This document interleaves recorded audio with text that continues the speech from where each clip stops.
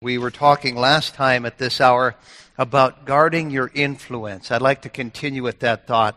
We all have influence. Well, we find a truth here, and we would put it this way in our terms, secular terms, we would say that no man is an island. But here's how the Bible words it. In Romans chapter 14 and in verse 7, it says, "For none of us liveth to himself, and no man dieth to himself." What kind of influence do we have on people, and how will they remember us even when we're gone? How will we have impacted and influenced their lives?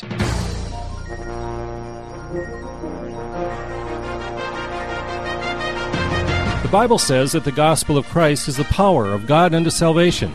Welcome to Pulpit Power, featuring Pastor Tony Skeving, Senior Pastor of Fargo Baptist Church in Fargo, North Dakota. Today's message was previously preached before a church audience. And now, here's Pastor Skeving.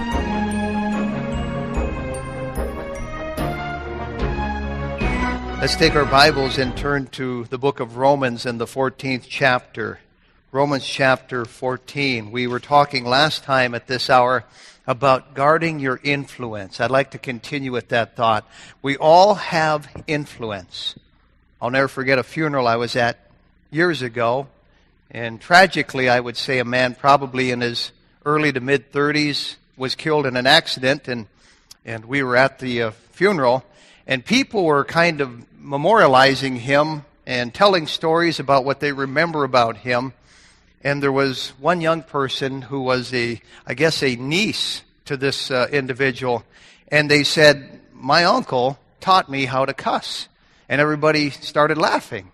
And I thought to myself, boy, when it's my funeral one day, I hope that's not what I'm remembered for or anything along those lines. What kind of influence do we have on people, and how will they remember us even when we're gone? How will we have impacted and influenced their lives? Well, we find a truth here, and we would put it this way in our terms, secular terms, we would say that no man is an island. No man is an island. But here's how the Bible words it. In Romans chapter 14 and in verse 7, it says, "For none of us liveth to himself, and no man dieth to himself." That verse tells us, amongst other things, that we all have an influence. Our lives bleed over, if you will, or influence others in some way, shape, or form. And so the message is simply, guard your influence. Guard your influence. As we talk about this, I want us to look at how our influence is, or our testimony is, how we're affecting other people, and how we can guard that testimony in the years to come should Christ tarry. Let's pray before we begin. Father, we come before Thee at this hour. We thank You now for the privilege we have to know Christ as Savior, and now we ask You to help us to be the example that we ought to be as we follow Christ, that others might follow us, and we might influence them toward the Savior. We pray now all these things in His precious name. Amen. Many years ago, there was a missionary by the name of Thomas Hooks, a great missionary, who inspired another missionary by the name of John Eliot. John Eliot went to the Massachusetts Indians and really, literally worked himself to death trying to reach those natives there. Well, it didn't go unnoticed by another young man by the name of David Brainerd. David Brainerd picked up the baton, and he went to the Indians in the northeast part of the country, and it so affected a man by the name of Jonathan Edwards, and you've heard that name, that Edwards wrote a book about Brainerd. Well, that book so influenced a missionary by the name of William Carey that he turned around and he went to India and wore himself out in India trying to reach the people there. And his story was told to Henry Martyn, who went out and did great exploits for God on the mission field. And the point is this, you really see how one life impacts another life, which impacts another, which impacts another, and on it goes. These are lives of influence. Now, the word influence means sway, it means leverage. We're talking about even clout. If we have influence, we have clout. We have the ability to move people or to impress people in some way. In fact, Webster's Dictionary of Influence is simply the power of a person or thing to affect other people. And that's what our text is saying here. In Romans 14:7, it says, "For none of us liveth to himself, and no man dieth to himself. Notice the word none of us. For none of us liveth unto himself. That simply means there's no exceptions for this. We influence other people, like it or not. No man is an island. Even you young people here today. You know, the Bible says in Proverbs 20, verse 11, that even a child is known by his doings. You've read that with me? Whether his works be right or wrong or evil, I forget how it's worded there, but even a child is known by his works. You know, Timothy, the one that the book is named after, probably wasn't that old when Paul came into the region of Lystra or Derbe. And the Bible says of Timothy that he was well reported of the brethren. He might have been a young person like a teenager in this church here, but the rest of the church knew what a good man he was, a young man he was, but he was well reported of the brethren. I don't think that David was very old when he killed Goliath and then he got into King Saul's army. And the Bible says of David that he behaved himself more wisely than the rest of the guys. So much so that his name was much set by. I think that's how it's worded. His name was much set by. You said the name David. It's like, whoa, okay. He had that kind of a testimony. Why? He behaved himself wisely. And as a result, he had influence. So even young people can have influence, good or bad. I think every parent here would know of some young person that has been a bad influence, that has been a bad association. The Bible says to avoid those bad associations, that they corrupt good manners. Evil communication corrupts good manners. I think of a young man in the Bible by the name of Amnon, who had kind of an illicit lust, trying to keep it in wraps, trying to keep it under control, may have gotten the victory, but he had a friend, quote unquote, by the name of Jonadab. And you know the story. Jonadab encouraged him to do something wicked and horrible and evil. And he did it. And it cost him his life before it's said and done. That is influence. You have it, young or old. We all have it. Our text tells us that. None of us liveth to himself, and no man dieth unto himself. As we consider guarding our influence, let's take a look at, first of all, the ruinous effect of our influence. Same outline as last time, just different stuff filled in. There is that ruinous effect of influence, and some people, they ruin the lives of others with their influence. Years ago, there was a mass murder in Chicago that claimed the lives of 8 young ladies before they finally caught up with him. And they noted that he had this tattoo on his arm. It said, "Born to raise hell." That got in the paper, and do you know that dozens of people across America and even Canada, young people, went out and had that tattoo applied to their arm? Why would you emulate somebody like that? They don't come any more loserish than that. But it just goes to show you can even have influence if it's a negative influence. Turn, if you would, to Acts chapter 13. And we find a loser here in Acts chapter 13 who is a sorcerer, and he's trying to influence his boss in the wrong way. We find Paul, he's coming to Paphos, and he finds a magistrate. We know him as Sergius Paulus. And I think he's a good man, he's a sincere man, and he's listening to Paul. But watch what happens here. In Acts chapter 13, we pick it up in verse number 6. "And when they had gone through the isle into Paphos, they found a certain sorcerer, a false prophet, a Jew, whose name was Bar-Jesus, which was with the deputy of the country, Sergius Paulus, a prudent man, who called for Barnabas and Saul, and desired to hear the word of God. But Elymas, the sorcerer, for so is his name by interpretation, withstood them, seeking to turn away the deputy from the faith." Now we could read on, and I love what happens to this guy. I could preach on it. He got his dues, but that's not the sermon. The point is, he had influence over this governor or this magistrate, this Sergius Paulus, the Bible tells us, who was a prudent man, the deputy of the country, so tender and open, even called for Paul and Barnabas to come and tell them how to be saved. By the way, when he saw what happened to Elymas, he got saved. I thank God for that. But notice this ruinous effect. I wonder how many people wind up in hell because of an Elymas like this. Somebody who's trying to trip them up, who's a stumbling block actually between them and getting saved. Turn, if you would, to Matthew chapter 14. In Matthew chapter 14, we find the wicked dance of a young lady who is the daughter of Herodias, and ultimately it cost John the Baptist his life. There she is, probably scantily clad, and she arouses Herod, King Herod, the dirty old man that he was, and we find out that he offers her half the kingdom if he wants it. So what does she want? Well, notice in verse number 8, Matthew 14, and she, being before instructed of her mother, said, "Give me here John Baptist's head in a charger." Notice those words, being before instructed of her mother. Her mother was an influence in her life, and what a ruinous effect it had on her. What a wicked influence she was. Look in Luke chapter 11, if you would. We find all kinds of examples here of evil people affecting others in an evil way. In Luke chapter 11, we find these words from the lips of Christ in verse 52. He says, "Woe unto you, lawyers, for you have taken away the key of knowledge. Ye entered not in yourselves, and them that were entering in ye hindered."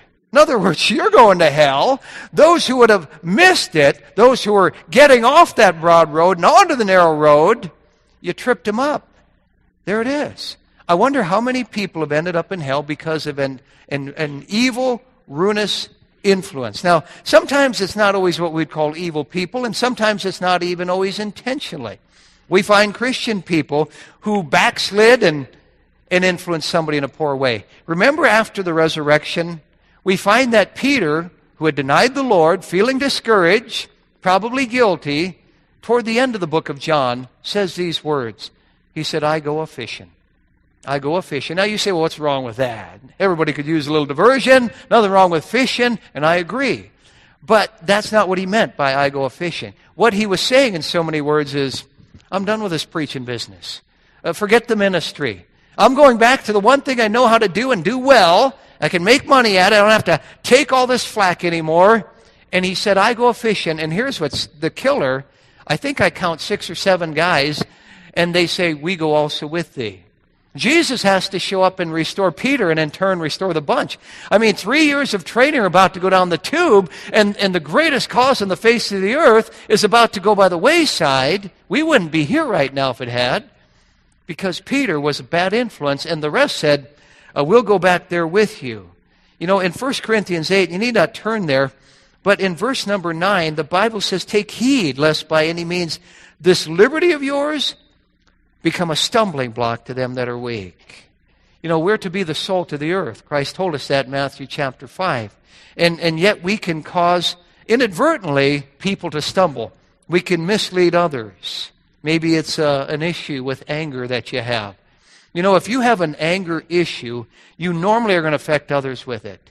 It's like the old vampire biting somebody else, who bites somebody else, who bites somebody else. And how many people can trace their anger to their dad or their mom, who can trace it to their parents, who can trace it to their parents? We inadvertently affect others. Proverbs 22, and you need not turn there, says in verse 24, "To make no friendship with an angry man. And with a furious man thou shalt not go, lest thou learn his ways, and get a snare to thy soul." In other words, he'll influence you, or she will influence you. You know that children are 6 times more likely to abuse their spouse when they get married if they had a parent, a dad, who abused the wife. 6 times more likely. Why? It's called influence. There's the ruinous effect of influence, but secondly, there's the righteous effect of influence. Now, again, we all have influence over others. And normally it's over the people we love the most, so we have to be really careful of how we influence them. Look, if you would, in Philippians chapter 2. Remember last time when I mentioned D.L. Moody going into the barber shop and just lighting the place up, and him making a difference? And I heard from some of you afterwards saying, you know, I've thought of that illustration all week, and how really I need to be like that. How do we affect people at the barber shop? Or how do we affect people at the office? Or how do we affect people at the gas station? Or if we're in a group of men with men, or if you ladies are in a group of women with women, how do we affect them? How do we influence them? How do we influence the lost? That's a good question. In Philippians 2, and in verse number 15, it says that ye may be blameless and harmless, the sons of God, without rebuke, in the midst of a crooked and perverse nation, among whom ye shine as lights in the world, holding forth the word of life, that I may rejoice in the day of Christ, that I have not run in vain, neither labored in vain. You know, Paul here is talking about influencing people, being lights in a dark world. Look, if you would, in 1 Thessalonians, just turning forward a few pages, you find 1 Thessalonians chapter 1. By way of background, you find a city, Thessalonica, that Paul only spent a few weeks there. And he was basically run out of town. The persecution got so hot that these people who stayed there even felt it. In fact, it got so rough, they thought they were in the tribulation period. Paul has to write back and say, no, let me describe the tribulation period to you so you know this isn't it. But here we find them taking that kind of stand there at Thessalonica. And in verses 7 and 8, Paul says, so that ye were examples or an influence to all that believe in Macedonia and Achaia, for from you sounded out the word of the Lord, not only in Macedonia and Achaia, but also in every place. Your faith to Godward is spread abroad, so that we need not to speak anything. Paul said there's nothing to add to the story. Your testimony says it all. Your influence is really spreading. A kudos to you for that. He said, I commend you for that. We find a ruinous effect of our influence. We find a righteous effect of our influence. Thirdly, we find a remote effect of our influence. Our influence is far more powerful. It's far more potent than we realize. It's far-reaching. It is remote. In fact, turn to Hosea chapter 4. I just finished reading Hosea not too long ago, and you can probably tell because I've referred to verses here recently. I also recently referred to a president who at first could not endorse same-sex marriage. Remember that? And then he flip-flopped on that, and with his decision, with his influence, I believe, biblically speaking, has misled millions of people. You know, we find other leaders in the Bible misleading their nation. I think of Jeroboam. Remember when Solomon died, the kingdom split into Rehoboam and Jeroboam. Jeroboam in the north was afraid the people on the Passover day and other Jewish holidays would go back to Jerusalem, and there they would worship, and there their hearts would be knit back to the capital city and the southern kingdom. And so for fear of his kingdom, he says, let's just forget Jehovah and worship Baal. And Israel, the northern 10 tribes, never recovered from that. The influence of an insecure leader, basically. You know, we find here in Hosea a very interesting couple of verses in chapter 4, and in verses number 8 and 9, it says, they, speaking of the Jewish people, eat up the sin of my people, and they set their heart on their iniquity. And there shall be like people, like priest. Notice what it's saying. They're apt to follow their leaders. Like priest, like people. What's that saying? It's saying we have influence. You know, we find in John chapter 7 over in the New Testament some soldiers who come back, they're supposed to arrest Jesus, but they said, never man spake like this man. I mean, they had heard something and it changed them. And the Pharisees condescendingly looked down on them, said, have any of the Pharisees believed on him? They had that kind of sway over the people. They had that kind of clout. They had that kind of influence. All they had to say is, none of us have.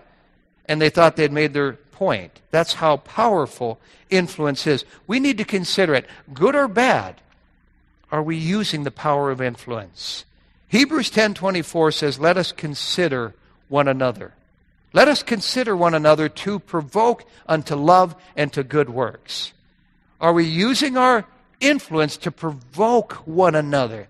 Nothing wrong with provoking people if it's in a good way, to love and to good works. There's a verse over here in 2 Corinthians chapter 9, and again, I won't have you turn there, but chapter 9 and verse number 2, Paul says, for I know the forwardness of your mind, for which I boast of you to them of Macedonia and Achaia, that Achaia was ready a year ago, and your zeal hath provoked very many. Notice that good provoking, and in this case it was giving.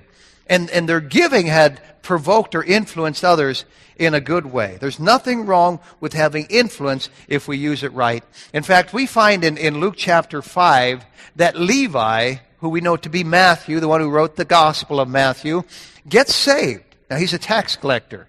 And what does he do? Bible says Levi made a feast in his house, and a great company of publicans came. Think about this. All these tax collectors coming. I wonder what he had in mind with Jesus there.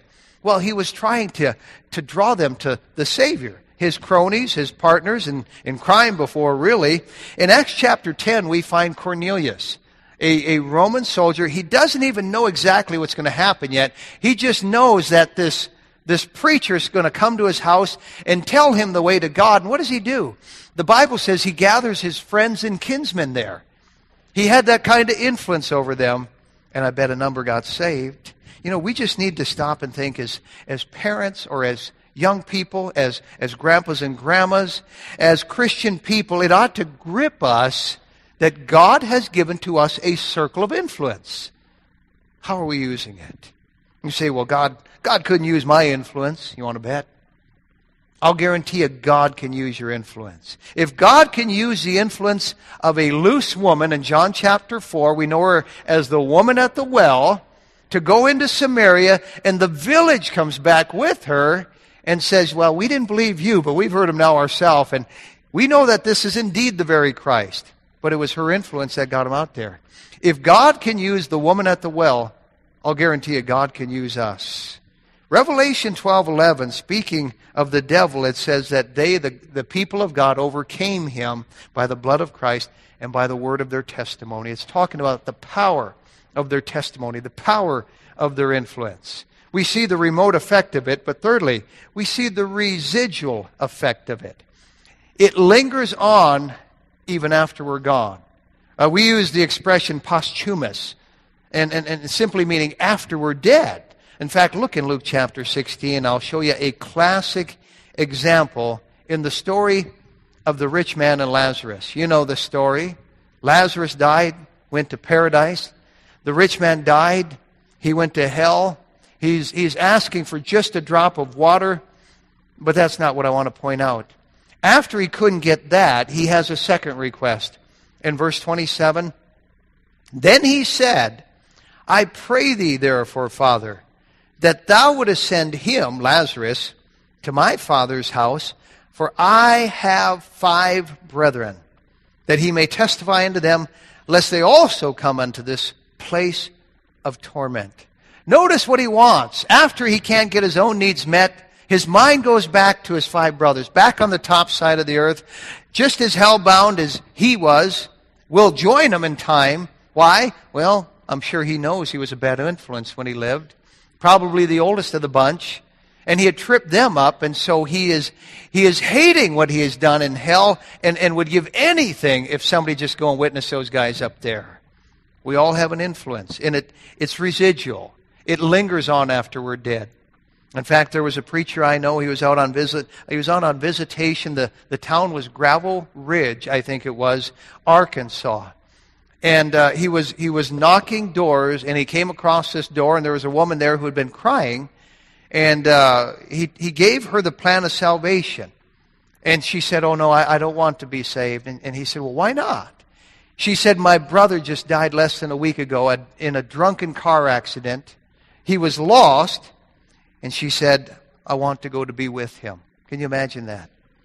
The influence of a dead brother, the residual influence still impacting her to the place where she's willing to miss heaven. It's almost irreversible. Influence is almost irreversible. You know, a good point we find in Matthew 26 where Jesus is soon to go to the cross, and that woman comes in and she anoints him before his burial. And he says, wheresoever this gospel shall be preached in the whole world, this that this woman hath done shall be told as a memorial to her. I mean, we still talk about this day. Preachers like myself still preach on her and preach on that text. She's still having that kind of an influence. It's residual. Peter said in 2 Peter 1 and verse 15, I will endeavor that ye may be able after my decease to have these things in remembrance. Peter said, I want to keep influencing you even after I'm dead and gone. I want you to have these things in remembrance. The residual effect. Fifthly, the realizing effect. The realizing effect. When it really dawns on us, when it really hits us that we have influence, what a difference it'll make in our lives. There's a biblical principle about leaven. And we understand leaven, if you bake it all, you know what it does to food. But the thing about leaven is that it spreads. It doesn't just remain in one place. It really spreads. And that's like our influence. We have an influence that spreads. And it can cause people to either stumble or it can cause people to be blessed. Let me just say this. If you are a susceptible person to stumbling, then don't hang around other people who are susceptible to stumbling. Sometimes you get two young people together, and it's gas and fire, and it's like Peter hanging around the lost people and cursing. Here's Christ about to go to the cross, needing Peter like never before, and he's denying the Lord, and he's cursing like a sailor, and he's leaving a blue streak in the air there, and he's meeting Christ with his eyes afterwards and just dying 1,000 deaths. Why did he do that? How did it come to that? He was hanging around people like cursing and all the other things that he hadn't been doing for years. You know, Peter forgot something. He forgot that the field is the world, and that when we stop looking at the world as the mission field, we can become like them. You know, if you're weak in any area of temptation, don't hang around weak people. Hang around stronger people. You know, John I find to be the only one at the foot of the cross when Christ is hanging there. Where were the rest? I don't know. But apparently John was a little bit stronger than the rest. And Peter should have been hanging around instead of that lost crowd. Young people, if your friends are weak and your friends are worldly, and your friends are immoral, avoid them. Because when you get two weak people together, it's a recipe for disaster. If you're weak, don't hang around weak people. One of them has to be strong. You know, Lot was fine as long as he had Uncle Abraham influencing him. But when they split up, Lot wasn't ready for that. And especially hanging around Sodom and Gomorrah of all places. Romans 4:20 tells us that Abraham was strong in faith. Lot was another story. By the way, that is the reason why parents need to stay strong. You know, it's one thing to preach to young people about staying right. Parents, we need to stay right. You know, I've seen parents whose kids were compromising and trying to lower the standard continually, and mom and dad capitulated. They compromised. They finally gave in. They wore down. That's not what your kids need. You need to stay strong for the sake of your kids coming up to your level, not you coming down to their level. And I've seen Christian parents do this. You need to stay strong so your kids have somebody strong. And if you're not strong, cling to somebody who's strong. That's who you need. The apostles were fine hanging around Jesus in his mega shadow for those 3.5 years. Were they ready to fly? You know, when Peter and Christ were together, Christ said to Peter, when thou art converted, strengthen your brethren. What was he talking about? Peter getting saved? No, Peter was already saved. He was talking about when you get strong, strengthen the others. Saying in so many words, Peter was not strong yet at that point. By Pentecost he was. But obviously he wasn't at Calvary. So again, mom and dad, this is why you need to stay strong. This is why you need to stay in church. This is why you need to watch those habits. In fact, turn, if you would, to Mark, just a few pages back. There's an interesting verse here, an interesting statement made by Jesus Christ himself, and it's so easy to miss it, but it's exactly what I'm talking about right now. In Mark chapter 3, and in verse 27, Jesus said, no man can enter into a strong man's house and spoil his goods, except he first bind the strong man, and then will he spoil his house. Wonder who that strong man is. Obviously, in the parallel, it's talking about the dad, or the parents, if you will. You know, the devil's got to get through you. He's got to get by you. Mom, Dad, before he can get to the kids. God help us to stay strong. Help us to realize the effect that we have. So that effect can be ruinous, righteous, remote, residual, realizing. Finally, let's talk about the Redeemer's effect. The Redeemer's effect. Turn, if you would, to 1 Peter chapter 4.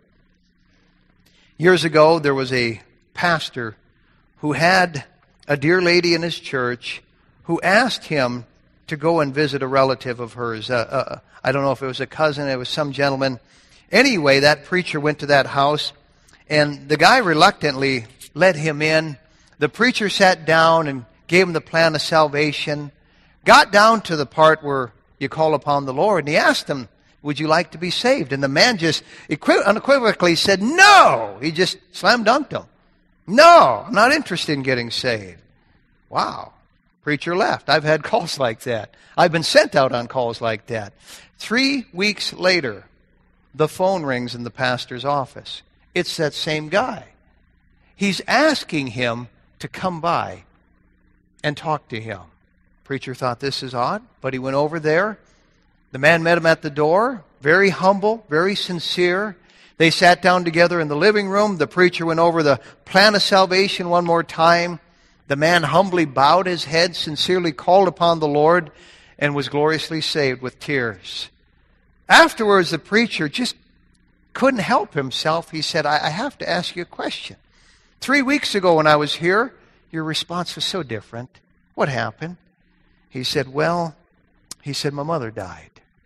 And he said, after she died, I was talking to my 6-year-old son. And my son asked, is Grandma in heaven? His dad said, well, yeah, she loved the Lord, was a believer. And the boy said, Dad, what about you? Where are you going? And the man could only hang his head. And he said, it won't be heaven, son. The boy grabbed his hand and patted it and sincerely looked up and said, don't worry, Dad. If you're not going, I don't want to go either. And the man's heart just broke. He realized with his influence where he was leading his son and how selfish and foolish he had been. And he got it settled. Notice here the Redeemer's effect when it comes to influence here in 1 Peter chapter 4. And in verse number 1, the Bible says, for as much then as Christ hath suffered for us in the flesh, arm yourselves likewise. In other words, follow his example. Likewise with the same mind, for he that hath suffered in the flesh hath ceased from sin, that he should no longer live the rest of his time in the flesh to the lust of men, but to the will of God. Now verse 2 is telling us how we ought to live. Verse 1 is giving us the example, the pattern, the model to follow. He's our prototype. He's our Savior. We see the Redeemer's effect. How can we have a Christ-like influence? How can we manage that? Only by God's grace. But let me just say, first of all, it's going to require a walk with Him by a daily devotional time. And do you have a daily time where you get alone with God, you read His Word, and you talk to Him?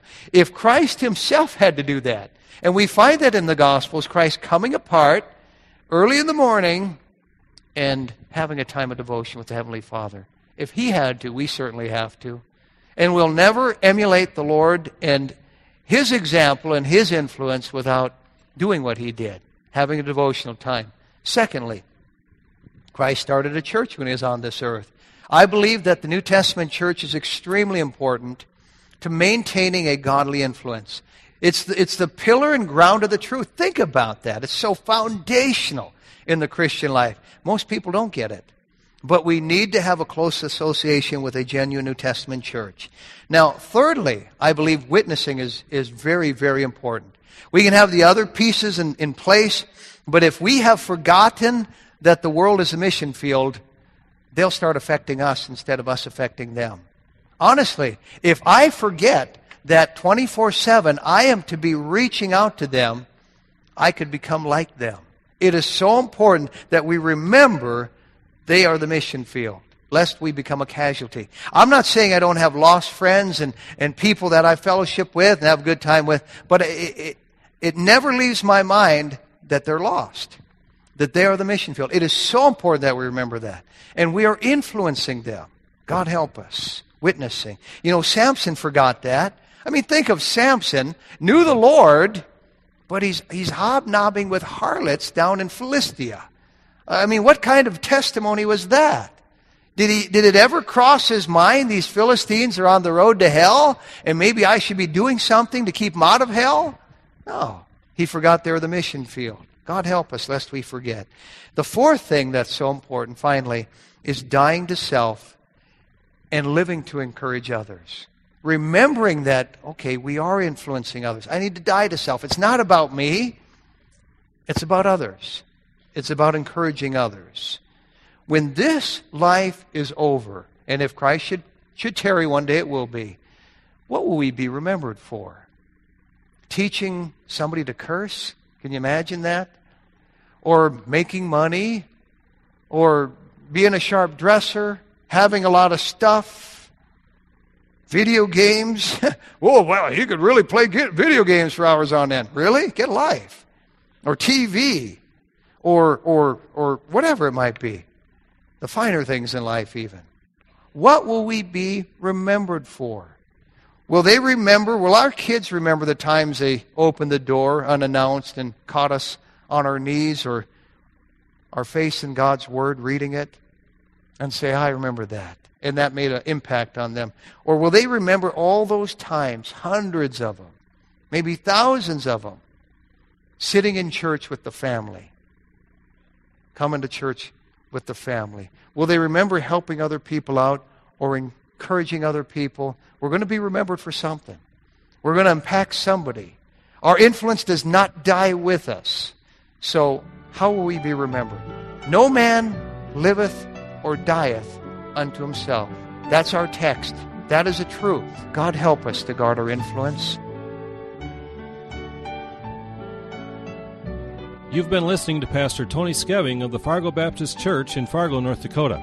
If you would like a CD of today's message, you can obtain one by sending a gift of $2 to Fargo Baptist Church, 3303 23rd Avenue South, Fargo, North Dakota, 58103.